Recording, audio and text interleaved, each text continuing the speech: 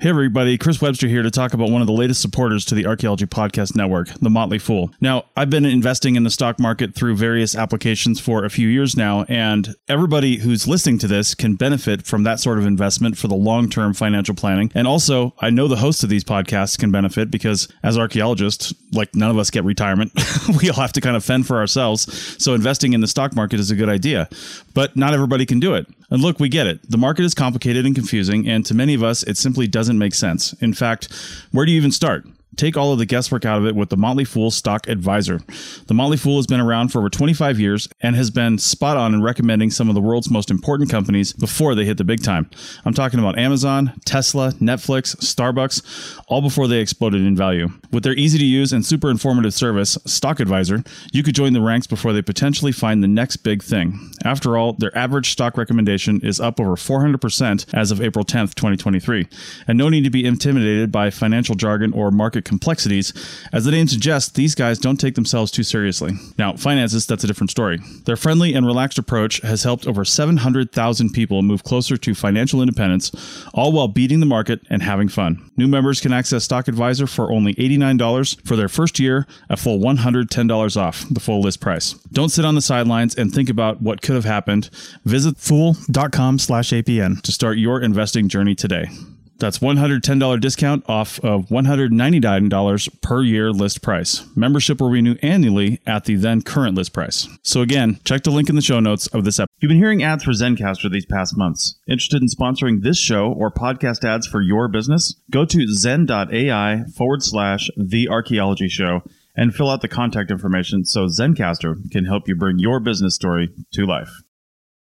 You're listening to the Archaeology Podcast Network. You're listening to The Archaeology Show. TAS goes behind the headlines to bring you the real stories about archaeology and the history around us. Welcome to the podcast.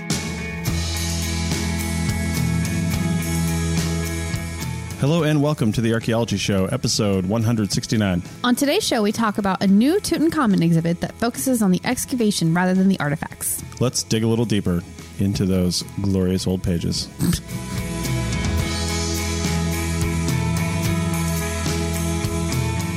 All right, welcome to the show, everyone. Rachel, how's it going? Hello. Yeah, we are down here in Cabo San Lucas, Mexico again. Just can't get enough of the place. It's nice weather down here, and we're having a good time. So we're just hanging out and working. Yeah, just like I wouldn't call it a vacation, more of a working and having a nice view while we're doing it situation. All right, so today we have two guests coming on to talk about basically an Egyptology exhibit. We're going to get into that. It's not just Egyptology. It's a little more specific than that. But to archaeologists like Rachel and I, it's basically everything related to Egypt is just Egyptology, ... So we're going to find out a lot more about it. But we're bringing on Dr. Daniela Rosenow and Dr. Richard Parkinson. Welcome to the show. Hi, hello. Hello. Thanks for having us. Yeah, no worries. So I think I'll start with you, Daniela, because we didn't know Richard was coming on the show until about 15 minutes ago. So I'll let you just explain real quick.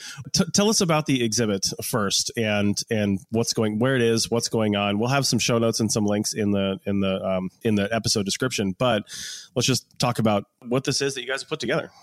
Yeah, so first maybe to explain the reason why this is happening right now, it's because it's a very big year in Egyptology 2022. We have several anniversaries to celebrate. So there is 100 years since the start of the Egyptian independence.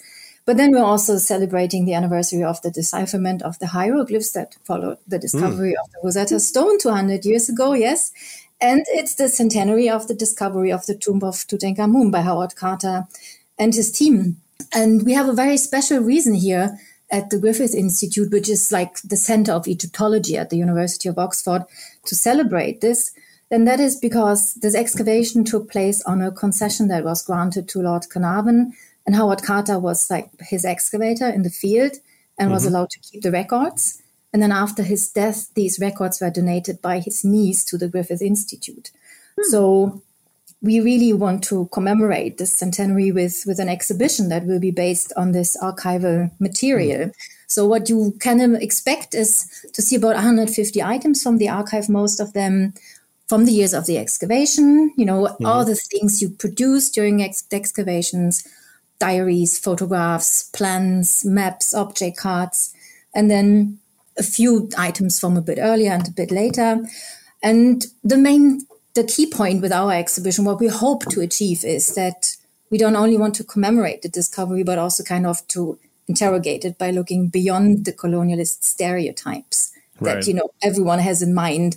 Like, most people think of gold when they hear Tutankhamun, but we want to show it's so much more than gold, and also that it was a real team effort that lasted for 10 years with a lot of specialists, and it was not the story of a single heroic figure. And above all, we really want to showcase the role of the Egyptian team members, which, have very often been overlooked, and they have been written out a little bit of the usual accounts of the discovery.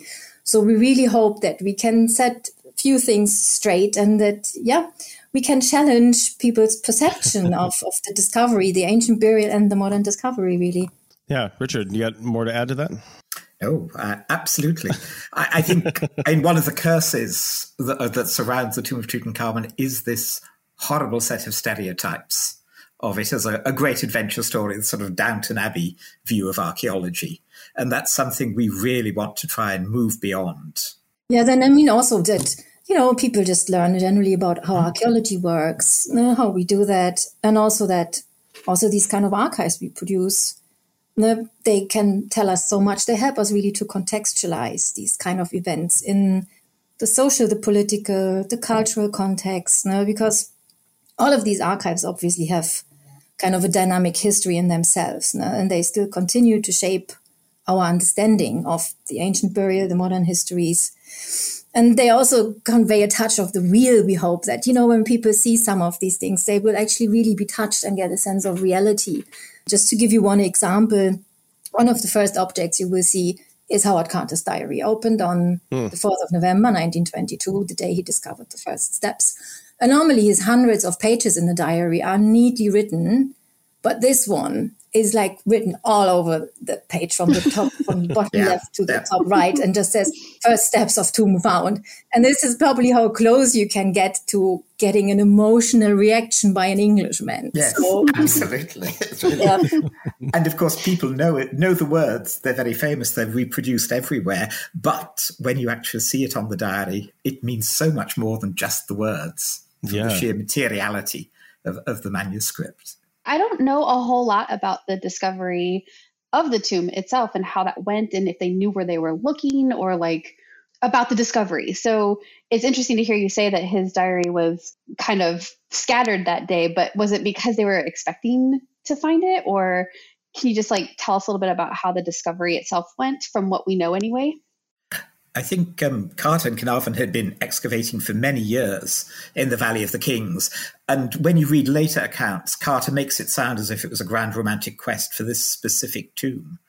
And I think that's a bit of a self-mythologizing. What we know is he was excavating very thoroughly, and this was the final area of the valley that he got to, partly because it was covered by the main path for visitors. And I think the discovery was totally unexpected. And what was certainly unexpected was the fact it was so intact. And the fact, once they got to the main doorway into the tomb, they found there were 4 chambers absolutely packed full of artifacts, golden treasures, certainly, but also linen, flowers, bread, foodstuffs. The whole world of the Egyptian court was crammed into those rooms. And to get that conserved, to get it cleared, recorded, and then moved to the Cairo Museum took 10 years. So it was a phenomenal discovery. There must have been a great sense of shock as well as excitement. And you can see this in one of Lord Carnarvon's first letters about the discovery, where he really is almost incoherent as he writes to an Egyptologist in England. So we've all seen the traveling Tutankhamun exhibits where, like you guys said early on, it's all the gold stuff, the fancy, flashy stuff. But this exhibit is different, as you guys have mentioned. We've got your Howard Carter's diary and some other things. Can you talk a little bit more about the archive and what you guys have in there? And I'm interested to hear too, and maybe some of the things you couldn't fit into the exhibit. There's probably a massive amount of material you had to pick and choose. Oh, yes. Yes. Yes. Well, I mean, it was very difficult to just choose 150 items, really. Yeah. Because as you can imagine, there are thousands of documents. And yeah, so what what you normally produce on excavations, it's a lot of material where you need many different experts. So just to give you an idea, every day you write a diary where normally, you put in who's working today or who's ill or who's visiting you or what the weather is like. But then there is also a much more detailed excavation journal where you might talk about contexts and layers and specific finds. So we have these journals and diaries. Then there are about 50 maps and plans. So the plan of the whole tomb, but then also the individual rooms or individual objects in the rooms. Then there are about 1,200 so-called glass plate negatives. And they were made by Harry Burton, who was the photographer of the team. And he was actually lent to Carter by the Metropolitan Museum, who had a mission just nearby. And I mean, that's one of the aspects that I hope people will understand, how many different specialists you need. It was only Carter and Knaven. And they realized very quickly, oh God, we need help. So they got the photographer who produced some of I think a lot of colleagues call them some of the most stunning images in archaeology. And there are also so-called lantern slides, which are a smaller version of these glass plate negatives that Carter transported in a wooden box around the world when he was giving his lecture tour. Wow. There are about 3,500 object cards, so little annotated cards where he was writing down for every object, the position, the dimensions, a description. Sometimes he produced little photographic copies and then annotated them with additional information, in particular about materials and colors, because he was very aware of the fact that, all these images are obviously in black and white. And then on top of that, there are also logbooks and record books we have that were done by the chemist, the conservator of the team, Arthur Lucas, where he was writing down what kind of conservation measures were needed and were done on the objects. We also have something that's called the autobiographical sketches of Carter, where he clearly wanted to write an autobiography, but then never managed. But we have these sketches. There are also 16 so-called autopsy drawings. So that's a bit misleading. The word autopsy these days means something else. So it's basically very detailed drawings that were made by Carter during the unwrapping of the mummified body. So that was the process that took 9 days and involved a huge committee, including 2 surgeons, an Egyptian and an English doctor for anatomy. And then in these wrappings, they discovered about 150 objects, amulets, rings, bracelets, necklaces, even daggers. And so whenever a row of bandages was removed, Carter would make these autopsy drawings. So a rough sketch of the king's body and then the exact position of every individual object. And then he did individual object cards, and Burton photographed the images and then the objects, and then they would be removed, and then the next layer of bandages would be taken away, and then the next autopsy drawing would be produced. And so this is all part of our archive and of the exhibition. And then we also have some of the records he produced before he actually started working in the Valley of the Kings. So he arrived in 1891 when he was 17, so he had already done a lot of work by the time he discovered the tomb of Tutankhamun. And yes, so all of these documents are part of our archive, and we have tried to choose a representative amount of different documents. And we have some of the working notes, and we have some of the papers he was producing, like the plans for the final publication. But there's also later additions to the archive, which includes the diary of Harry Burton's wife, Minnie, which is quite a recent acquisition. And of course, that gives a wholly different light on what was going on in Luxor in 1922 to 1932. Okay. And as Daniela was saying, the glass photographs are absolutely, the glass negatives, as Daniela was saying, the glass negatives are absolutely superb. Some of them are very carefully staged. Some of them are quite spontaneous record shots of what's going on. But what they really show is the objects as they were found. So we're showing a photograph of the famous gold mask, But it's not just the mask as everybody recognizes it now as a separate object. It's shown still on the mummified body of the king, part of a whole assemblage covering his body, and it's surrounded with garlands of flowers. And of course, that is how it was meant to work, meant to be seen.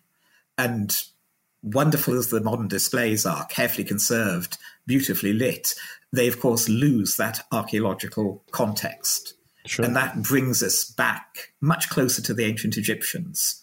The sort of the poster image is one of the coffins with a tiny little olive wreath on the royal regalia. And the olive wreath is superb. It's made so the leaves alternate. First one with a shiny side outwards, then with a pale side. And it didn't survive the excavation. It was too fragile. So the photographs and the notes record things that were impossible to preserve after the tomb was opened. Sure. That's so cool. You always hear about the amazing preservation in Egyptian tombs in particular because of the dryness of it, the conditions. But man, I had no idea it was so good. Yeah, it really was amazing. It was clear from the start that certain objects would perish. So a lot of the botanical remains and also some of the textiles. So, and it's just so amazing that we have these images from how everything was found in situ. Because you are archaeologists as well, so archaeology is always destruction. The second you remove the filling of a room, it's gone forever. Yeah. And in that respect, the archive is just such an amazing tool we have. Well, Rachel and I are cultural resource management archaeologists, CRM archaeologists here in the United States. So often when we're finding stuff, there's, bulldozers waiting for us to get off the land, right? And we have to decide. And that's what I always tell people in my other podcasts and out in the field. Like, listen, even if you think you're over recording, you're probably the last person that's ever going to see this. So, take pictures, take descriptions, take notes, because we don't know what's going to be important. We don't know we don't know if anyone's ever going to see that again, because if it's not significant by certain criteria set forth by the government, well, it's going to be destroyed. So, and I mean, nowadays, at least we do have these kind of very modern technologies, scientific help. That wasn't available back then, but still, he did a very, very careful job. Just as we said, 10 years is a very long period of time. Yes. Yeah. One last question before we take it to break. Did they work in seasons down there? Because I know they could probably work year round, but did they go down in shifts and seasons, or was it straight through? No, I mean, that's still the same today. We try to concentrate our excavation seasons in spring and autumn because it's simply too hot in summer. Oh, yeah. And sometimes it depends. I know from a lot of American colleagues, actually, that their term times are so weird that they have to sometimes excavate in summer. And it's not pleasant, I can tell you that.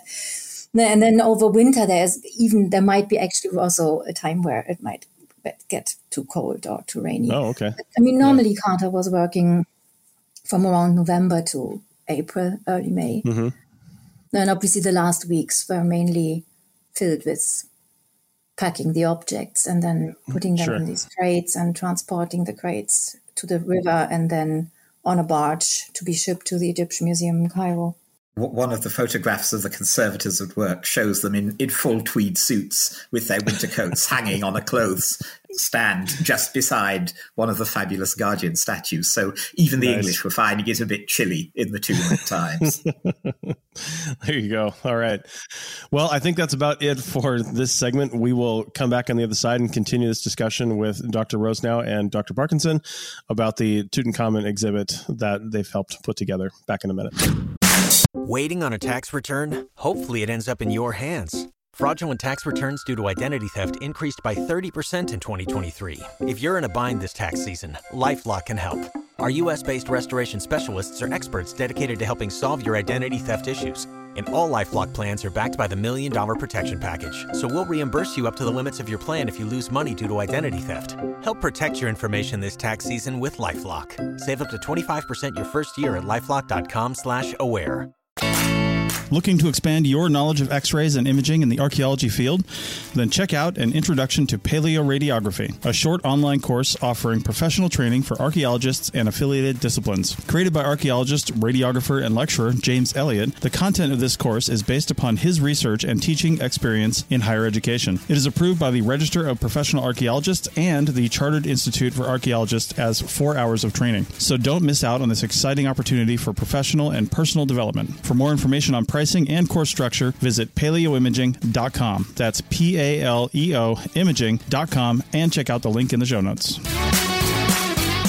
Welcome back to the Archaeology Show, episode 169, and we are talking to Dr. Rosenow and Dr. Parkinson about this Egyptology exhibit, this Tutankhamun exhibit. Again, it's all Egyptology. I was wondering, you mentioned this in the beginning about telling the stories of the Egyptian workers that were there. What kind of materials did you find to support their activities on the site, and how are you telling that story in the exhibit? Unfortunately, it's really only through the photographs. We have the names of the foremen. Carter thanked them in his publications, and we can't really match those names with the faces we see in Burton's photographs. And for us, one of the key images is a shot of a set of shots of a young Egyptian boy who they had wear one of the king's necklaces. And they took the photographs for publicity purposes as a way of showing how the necklace would be worn. And they didn't record the boy's name at all. Nobody thought that was worthwhile. But now, of course, it's become this wonderful image of a young Egyptian man wearing a necklace worn by a young ancient Egyptian king. And you can see the ancient world and the modern world really touching each other. And he looks uncomfortable in a sequence of shots. He's obviously aware how heavy it is. He'll be aware how valuable it is. And in one of the shots, you can see the muscles tensing on his face. And I think it really shows how the power dynamics were really colonialist, even at that time. Yeah, I can imagine. I mean, it's really a shame that we don't have the name. Yes. As Richard said, we know the names of the four chief foremen that Carter had worked with for many, many years. Yeah, and they were really trusted by him. They were the people who, were able to meet all the daily challenges and the practical difficulties of the work. But apart from that, we really don't have the names. We can see in the images that he employed probably around 50 local workmen and then obviously dozens of children, which was kind of standard practice in these days. And there were, of course, these men who were working under these very harsh weather conditions and high temperatures and doing the really physically demanding work. But unfortunately, they are kind of invisible to us, as in we don't even have their names. And then, of course, the European excavators, they wrote their diaries and we have them. But the Egyptian team members didn't do this. Probably most of them couldn't read or write. So what they did instead was, of course, going home in the evening and just telling their families what they had done during the day. And that's why Harry Burton's photographs are such a key to understand the crucial role of their presence. No? And in some of those photographs, you can see the relationship between the Europeans and the Egyptians. Carter is standing beside them. They're touching each other. They're both collaborating. They're both cooperating as they lift the items together. And I think that physical closeness, it's quite admirable to see it. It's just overlaid by all of the class and colonial cultural apparatus of the time. Yeah. We really don't want to judge and say this is evil and take it in a black and white manner, but just to explore the complexities, the different views, and to remind people this is very much an official British archive. It leaves out the views of the Egyptians. You could have many other sorts of archives if more views of the event had been captured. Right. Yeah, I mean, it is a very partial account. And I mean, we try to address this, obviously. In the audio guide, for instance, we are including an Egyptian voice, and we introduce a poet, Ahmed Shawki, who wrote some wonderful poems about the discovery in the 1920s, from a nationalist perspective. And he's talking about that Tutankhamun is giving back the Egyptian inheritance to his children. architecture. And while we were finalizing the book, we discovered through the work of a colleague that the poet Shauki was actually a close personal friend of the Egyptian medic who took part in the analysis of the king's mummified body.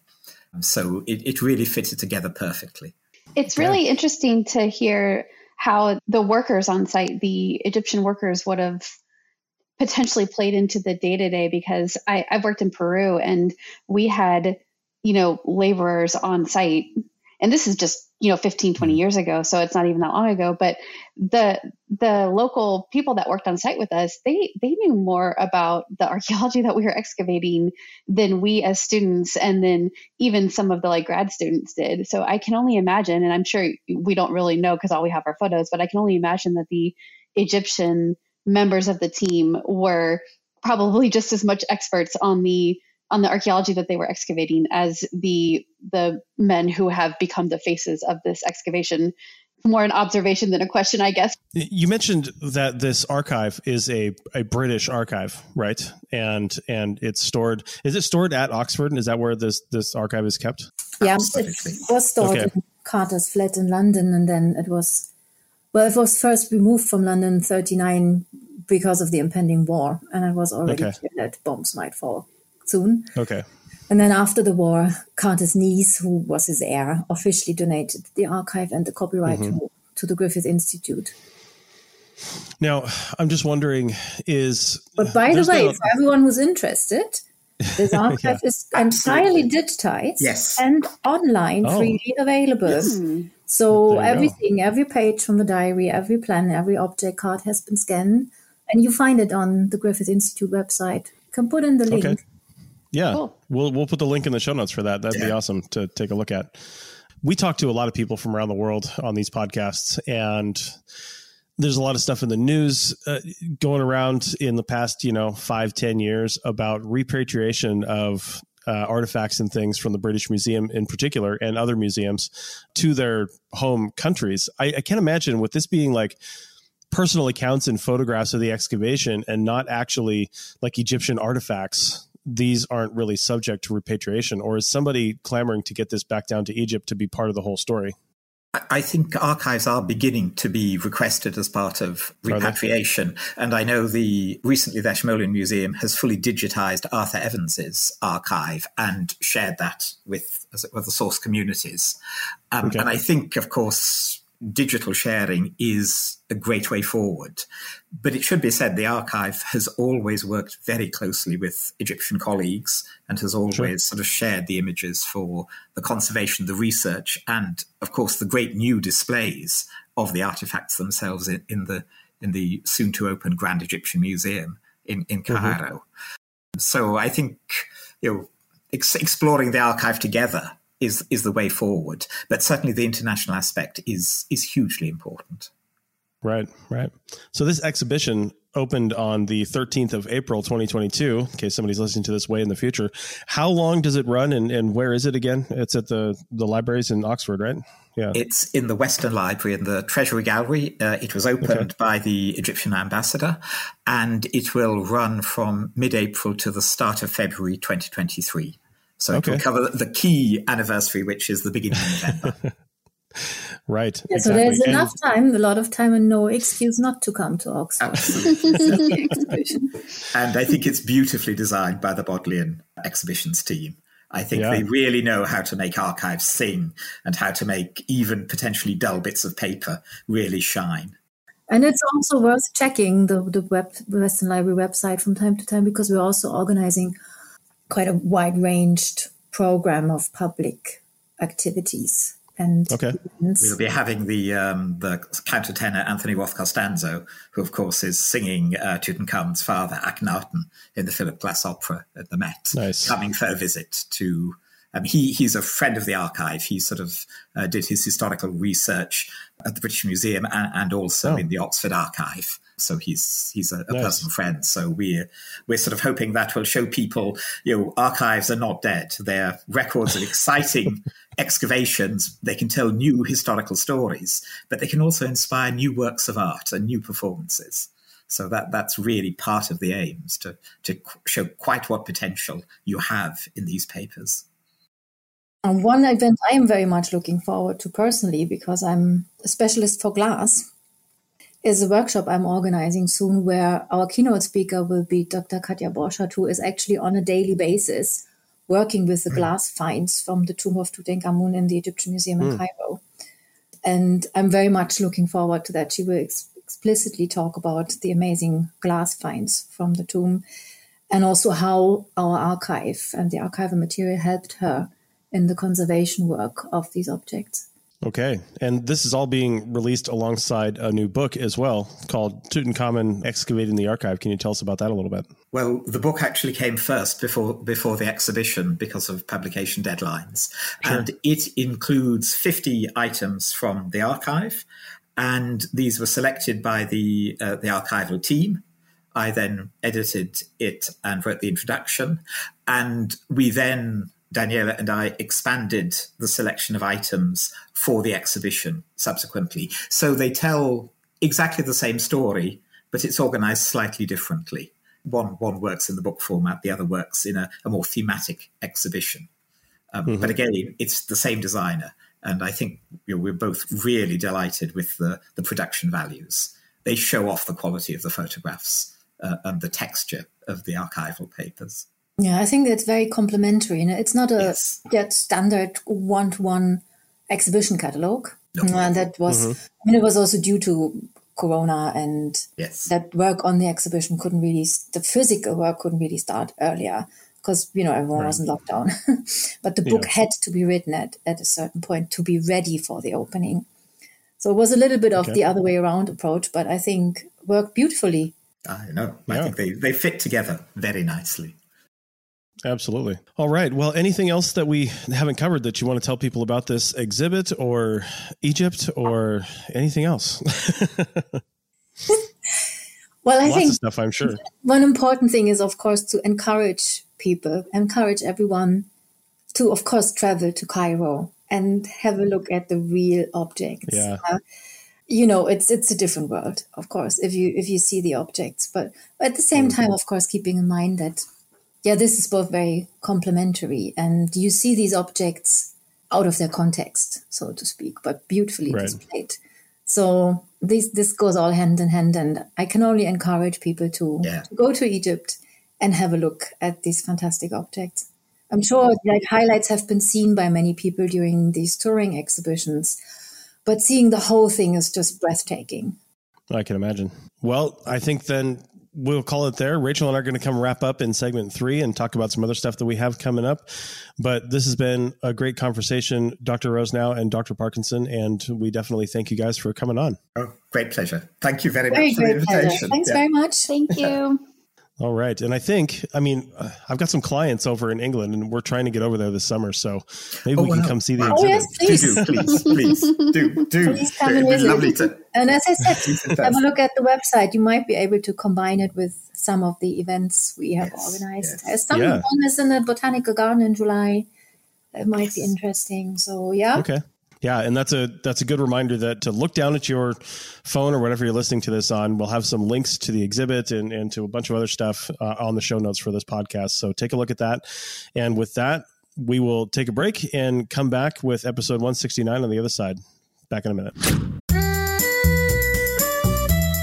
Chris Webster here from the APN. You've heard me talk about Zencastr for a few months now, and there's never been a better time to check this out and start a podcast. Zencastr has hosting tools and both audio and video podcasting capability. Many of you have already clicked on the link in the show notes, and we thank you for that. Use the code TAS, that's TAS, at the link in the show notes, or go to zencastr.com and use the code, that's ZENCASTR.com, to get 30% off your first 3 months. Again, use the code TAS for 30% off your first 3 months at zencastr.com. We've got a contest. The folks over at AEO Screen are giving one of our listeners a brand new screen. Pick anything from their website and they'll ship it to you. Not an archaeologist? No problem. These are great for gardening and other tasks around the house. I mean, come on, right? Anyway, these are great screens and you won't be disappointed. We'll pick the winning entry at the end of May. Head over to arcpodnet.com/screen for details on how to enter. It's easy and you can get multiple entries. Increase your chances by helping out others. That's arcpodnet.com/screen for details on how to win.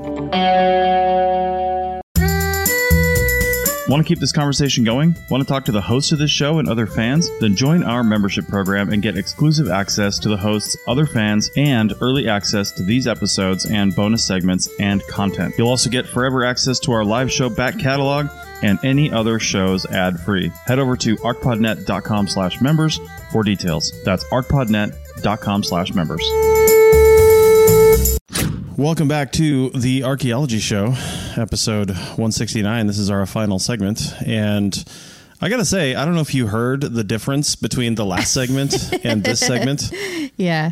But first off, Rachel was in the other room in our Airbnb. We were both using our recording software, but it didn't work because my computer kept dropping the Wi-Fi for some reason. I don't know if I was too far away from it or what, but right. I was definitely cutting in and out. So I felt like I couldn't really participate in the interview. It was getting frustrating. Plus, I didn't think about microphones. I brought two microphones that plug into the same device. Only one of that device can be only plugged into one computer. So right. Rachel was on her headphones microphone, which didn't sound great. So she didn't get to participate much in the first two segments. Well, also, there was technology issues, but there's also sick issues. Like body technology issues? Yeah, because you had a pretty bad cold, and that's actually why we ended up only doing two segments. I mean, they were great, and they had a lot to talk about, but you were just so wrecked from a sick standpoint, and you just couldn't handle it. Listen, so I'm pretty convinced that because of some of my other work going on, that we're going to end up being in Oxford over the summer at some point. I just I'm putting that in the... You want to put that in the world? Yeah, like I'm going to be there. Yeah. You and I are going to be there, and we'll be able to go see the exhibit and maybe talk to them again. It would be really cool. In context. Yeah. And that's what we decided to do here, is to kind of talk about our impressions of the conversation. And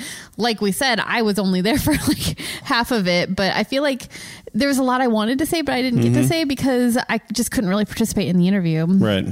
Well, one thing I want to start off by talking about is when they first presented this topic to us and we read the kind of description, I guess, of the exhibit, and then it was mentioned in segment 1, and I brought it up in segment 2 about how one of the things they wanted to try to do with this that is never done during the usual Tutankhamun or even Egyptian exhibits entirely is talking about the stories of the Egyptian workers. Yeah.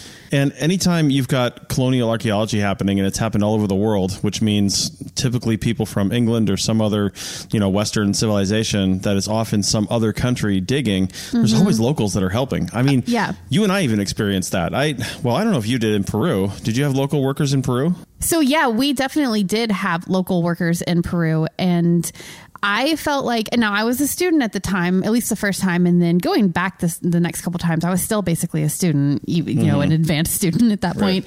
And the local workers, they were better at the archaeology than the students for sure, and even some of the grad students. Yeah. These were people who worked with us season after season.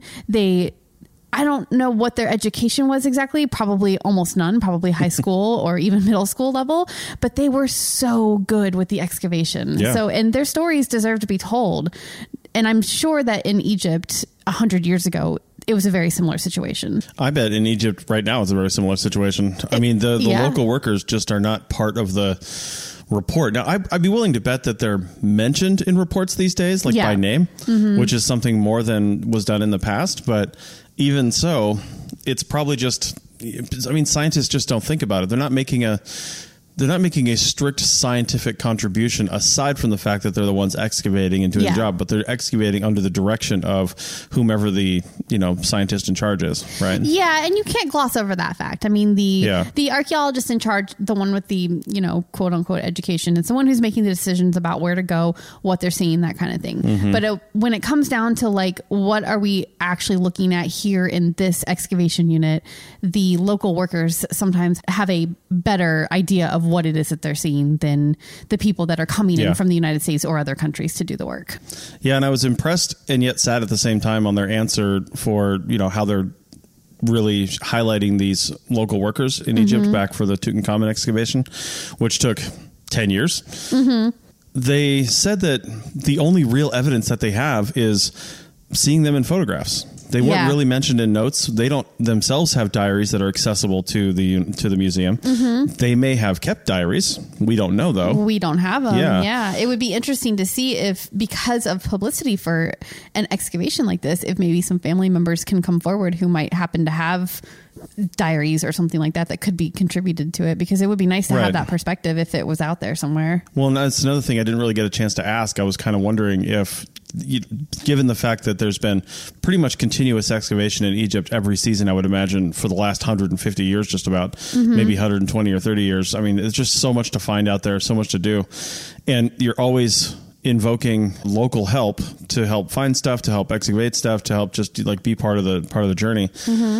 And then nowadays there are Egyptian archaeologists like from Egypt that are working there as well, also probably employing local help. And I just wonder if there's Egypt has a 6,000 year history of master and apprentice relationships. And I just wonder if there's a family descendant relationship. Like, are there people who are grandchildren or great grandchildren of the people who excavated at Tutankhamun that are still working in the valleys in Egypt, in the archaeology sphere? That would be really cool to find out. Yeah. And if we knew that, if we were able to talk to them, and if the focus of the exhibit was this topic, it wasn't, but if the focus of the exhibit were this, that's one of the things I would want to go and try to journey over there and find out, say, hey, do you have any family members that did this? And is there anything we can see that recounts their experiences, Yeah, that was definitely out of the scope of this project, because they were really building this exhibit based on the archives that they had available to them, which were from the items that were shipped back to the UK from the excavation. So to do what we're talking about is almost more like an ethnographic study back to the area where the excavations were done, which was out of scope, but would be really cool to do at some point for sure. Yeah, for sure. So it was really neat to just hear about this. And I actually wish that this exhibit could be in some place a little more, I don't know, visible. Not that Oxford isn't a renowned, institution. Yeah. And I'm sure a lot of people are going to make their way through there, especially given that it's going to go on until November. But no, it goes until 2023. The first bit of 2023, I think they said. That's right. Yeah. That's right. Yeah, that's right. Yep. So, and there's the book too. Yeah, and then there's the online archives, which we'll link to in the show notes. Yeah, there's a lot to do from a digital standpoint if you can't make it there physically, but it does seem like it would be really cool to get there if you can.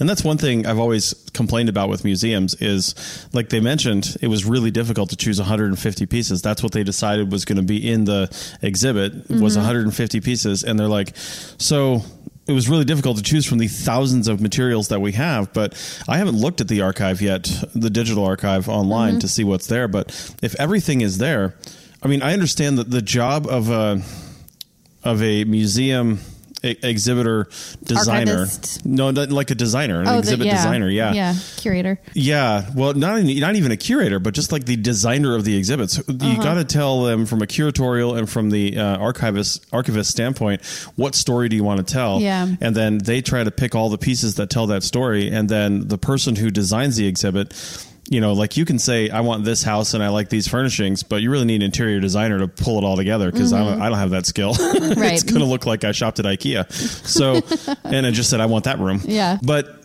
it's amazing how they can take that little amount of material and tell that kind of story, which would be really fun to see the exhibit. Because I think, museums, like I said, I've always had a hard time with museums because they don't display everything because they can't. But even if they were able to display everything, would you be able to make any sense of it without being an archivist and knowing what was in there? Yeah, I'm really excited about this exhibit because it is different, and it gets away from the artifacts, the thingness, because the exhibits always focus on the things that are found, and it doesn't always tell a story very well. It's just like, look at this gold thing, and look at this bronze thing, and look at this shiny thing over, it's all about the things. And I think what they're trying to do is actually tell the story of the excavation itself, which I think is really interesting, and it's a different approach. And I'm excited to, maybe if we go see something like that. And it's so much more focused on excavation. Excavation for an archaeologist it's just like maligned a little bit as far as what people know about archaeology. You don't know about the dirtiness of it, the dustiness, the carving through what feels like granite soil to get to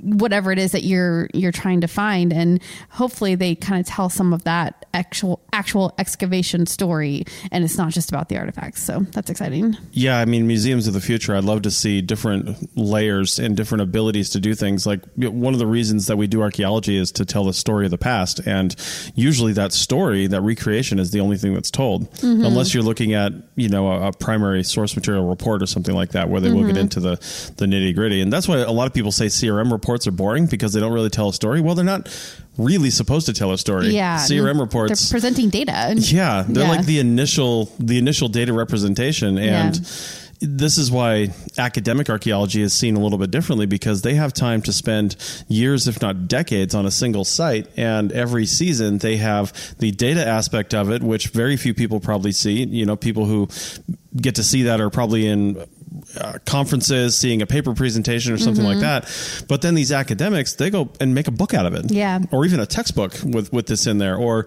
you know, some other material that actually does tell the story. So they get the chance to do both. But in the CRM archaeology that we do, that a lot of people in most countries do, as opposed to academic archaeology, we call this professional archaeology. Not that academics aren't professionals, but that's just the terminology. Yep.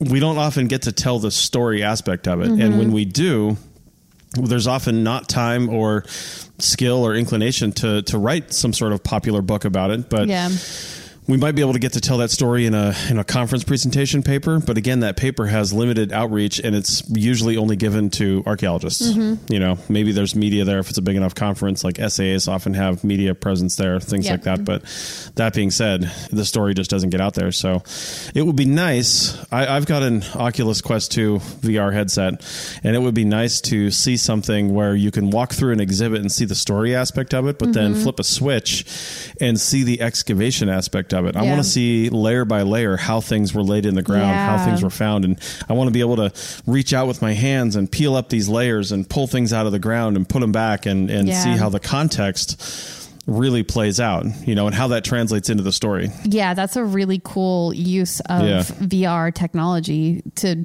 like be able to stand in an excavation and do that. That would be really cool. Yeah. I mean, I could even see, if you really wanted to, if you really had some decent VR technology and some good graphics put into it. I mean, you could probably even get in there and dig a little bit, depending on how it was set up. Yeah. You know, I've played with many apps where you've got really fine-tuned control with your hand and your controllers, and you even have a vibration element to your controller, so you could program in the feel of like scraping back with a trowel or something like that. The problem is right now is there's no resistance. There's no...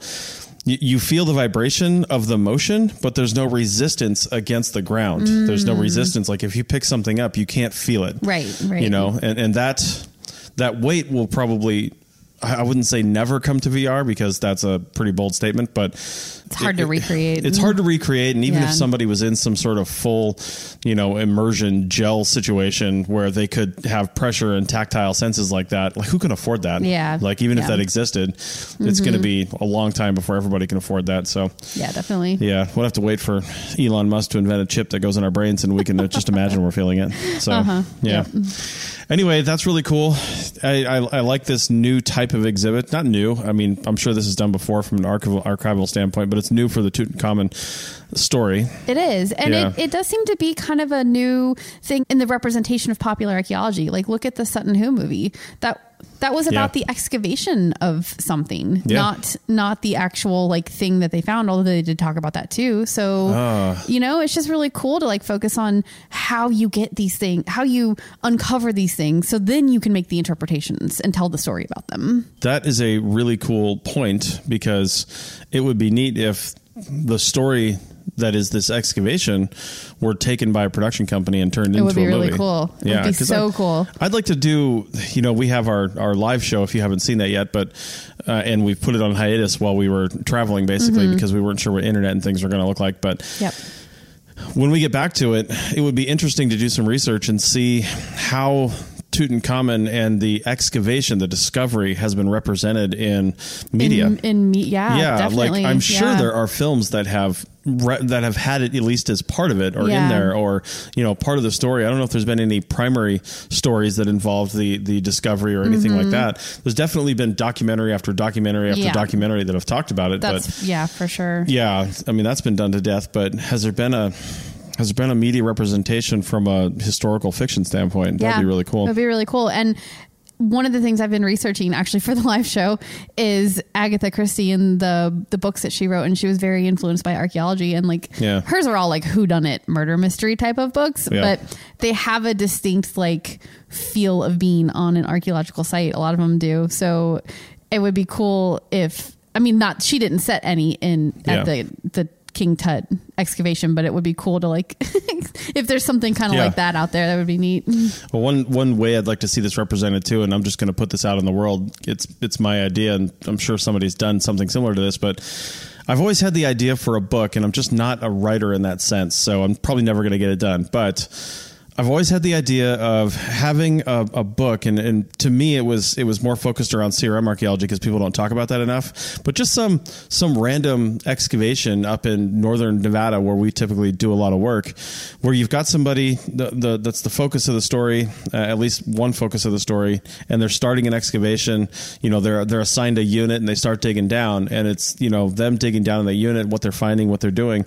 It's told from a story narrative standpoint, but then the next chapter is the point in time at which that took place, right? So like if it were 5,000 years ago, tell that story of what they're finding in that unit or on that site. That would be cool. And archaeology works backwards in time. We start with forward and we move backwards because we're digging down. So I'd like to see the story told that way. Yeah, that'd be so cool. And you end with the beginning. Yeah, right. And I would love to see this story of Tutankhamun told that way, where you've got probably opens on the discovery of the tomb or something like that, but then flashes to the laying of the last stone by the Egyptian religious figures that were probably closing up the tomb. Because one of the things that made me think about this was how they have photographs of Tutankhamen's, I guess, sarcophagus headdress kind of thing. Yeah, like the chest plate or whatever. Yeah, the whole gold thing and how it's displayed. But really, it's part of the whole ensemble with the flowers around it that were still preserved, thousands of years later in this Egyptian tomb. And no one will ever see that again, except in the photographs that were taken. Right. So seeing how that all played out, like the last days of Tutankhamun, and then how that was, because I'm sure, it was a boy king, and I wonder if they start working on the Pharaoh's tomb. Yeah, not king, Pharaoh. I wonder if they start working on the Pharaoh's tomb like the minute they become Pharaoh, because they know they're going to have an elaborate tomb. Right. Because if he died so young, I actually don't remember how he died or why he died so young. I don't think we know exactly. Yeah, but if it were a surprise, like how long did his body like lay in state before they got something together? Yeah. Or do they just literally start working on it right away, so they already had something in the works? Well, I don't know a lot about Egyptology, but I think the reason that like the Great Pyramids are as big as they are is because those pharaohs were able to rule for as long as they did before they died. They had long reigns, which meant that they had a lot of time to build their funerary monument. King Tut didn't have that kind of time. He died when he was 19 or something like that, and very, very young. So I don't think he had a large tomb around it. He was called King Tut. Was he pharaoh or a king? When did they change that terminology? I think pharaoh. I think we've anglicized it and called it king. King Tut. Called him king. Yeah. Plus, it works really well with the Steve Martin Saturday Night Live skit for King Tut. If you haven't seen that, you really ought to go take a look. Oh, you had to get a 90s reference in, didn't you? Good. Or maybe 80s. Yeah, that's our pop culture archaeology reference for Tutankhamun right there. Yeah. So just go to YouTube and type in Steve Martin King Tut. It is amazing. So. Wow. Anyway, that's it for this show. Thanks. And I'm glad we were able to squeeze this last segment in, because I was sick for a few days and then Rachel picked it up right after that. I know. We're about to go take COVID tests and see if they're going to let us back in the country, because we're still in Mexico. So we might be in Cabo for another week. Yeah. We've been basically quarantined the whole time we were here because we got sick basically immediately. So we'll, hopefully cross your fingers that we're back in the country tomorrow. Indeed. Yep. All right. Well, thanks for that, everybody. And we'll see you next time. Bye.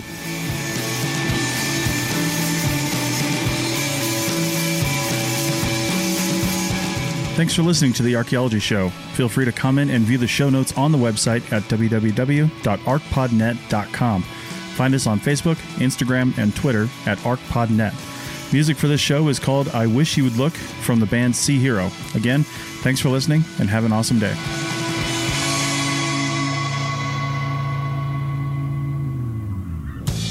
This episode was produced by Chris Webster from his RV traveling the United States, Tristan Boyle in Scotland, DigTech LLC, Cultural Media, and the Archaeology Podcast Network. And was edited by Rachel Roden. This has been a presentation of the Archaeology Podcast Network. Visit us on the web for show notes and other podcasts at www.archpodnet.com. Contact us at chris@archaeologypodcastnetwork.com. Thanks for listening. Please consider joining our growing core of members over at archpodnet.com/members. If you liked what you heard, consider leaving a review wherever you're listening to this.